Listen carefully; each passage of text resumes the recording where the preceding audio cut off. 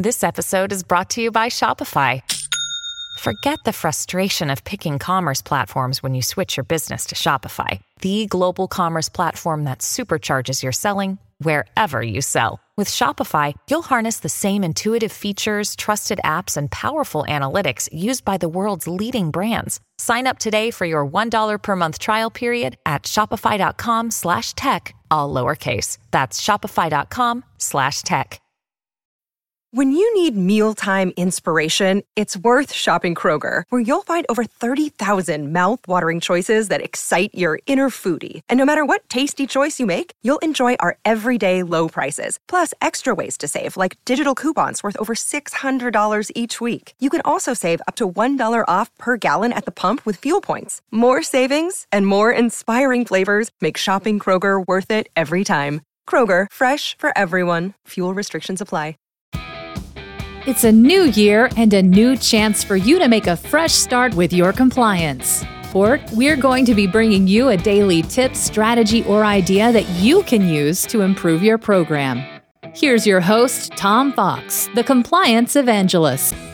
Now, a quick word from our sponsor, and we'll be right back.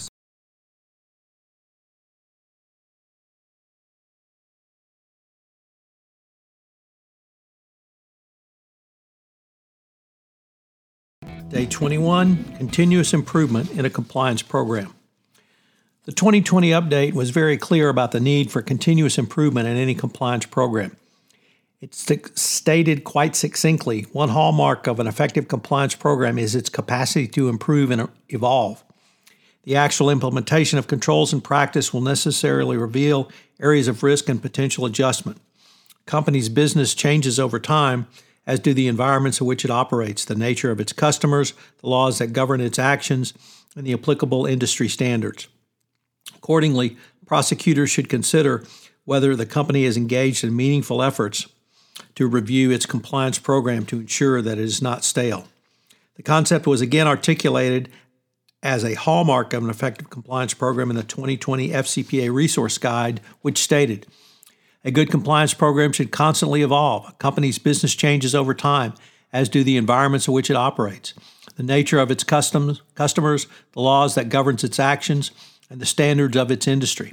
In addition, compliance programs do not just exist on paper, but are followed in practice and will inevitably uncover compliance weaknesses and require enhancements.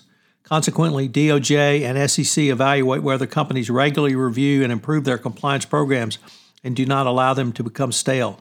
This was further specified in the DOJ's 2020 update to the evaluation of corporate compliance program, which listed 3 types of continuous improvement, each further refined with multiple attendant questions. It added a new area of inquiry to which every compliance practitioner needs to incorporate in their assessment, improvement, and management cycles, i.e. culture. So what are these areas? Internal audit, control testing, evolving updates, and culture of compliance. You should endeavor to keep track of external and internal events which may cause change to your business processes, policies, or procedures. Some examples are new laws applicable to your business organization and international events which drive changes within a company. Continuous improvement requires that you not only audit but also monitor whether employees are staying with the compliance program. Indeed, 2 of the 7 compliance elements in the U.S. Sentencing Guidelines call for companies to monitor, audit, and respond quickly to allegations of misconduct. These 3 activities are key components enforcement officials look for when determining whether companies maintain adequate oversight of their compliance program. One tool that is extremely useful in the continuous improvement cycle, yet is often misused or misunderstood, is ongoing monitoring. This can come from the confusion about the differences between monitoring and auditing. Monitoring is a commitment to reviewing and detecting compliance variances in real time and then reacting quickly to remediate them.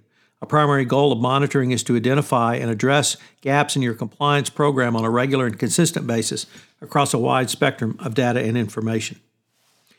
An external monitor can be extremely helpful to garner a broader picture of the company's culture rather than simply a self-assessment. Many employees are willing to open up to an independent outsider rather than someone in their own organization. Some of the ways to consider the culture of an organization are employee surveys, conversations, and visit to field operations.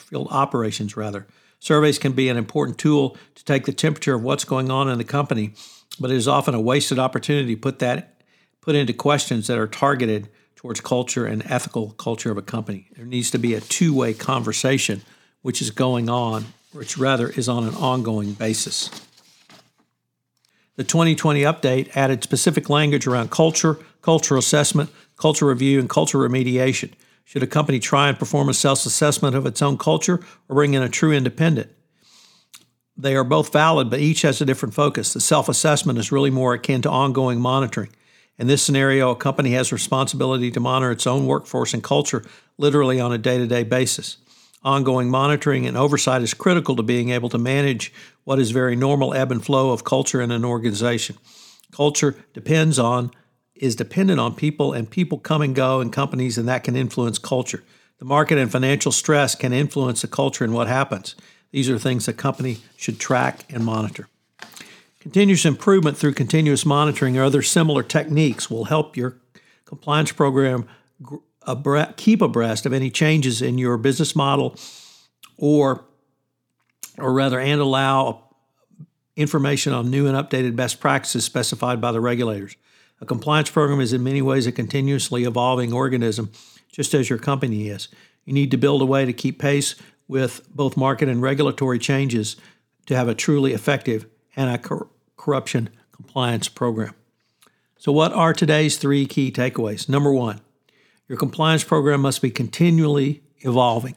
This is now a standard requirement. Number 2, monitoring and auditing are different, yet they are complementary tools for continuous improvement of any compliance program. 3, a culture assessment and monitoring is now required as well.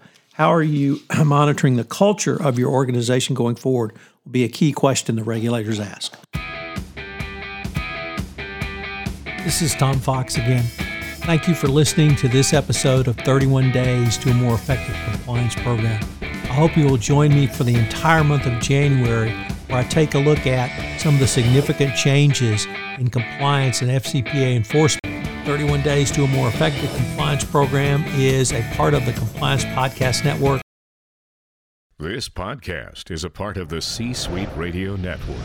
For more top business podcasts, visit c-suiteradio.com.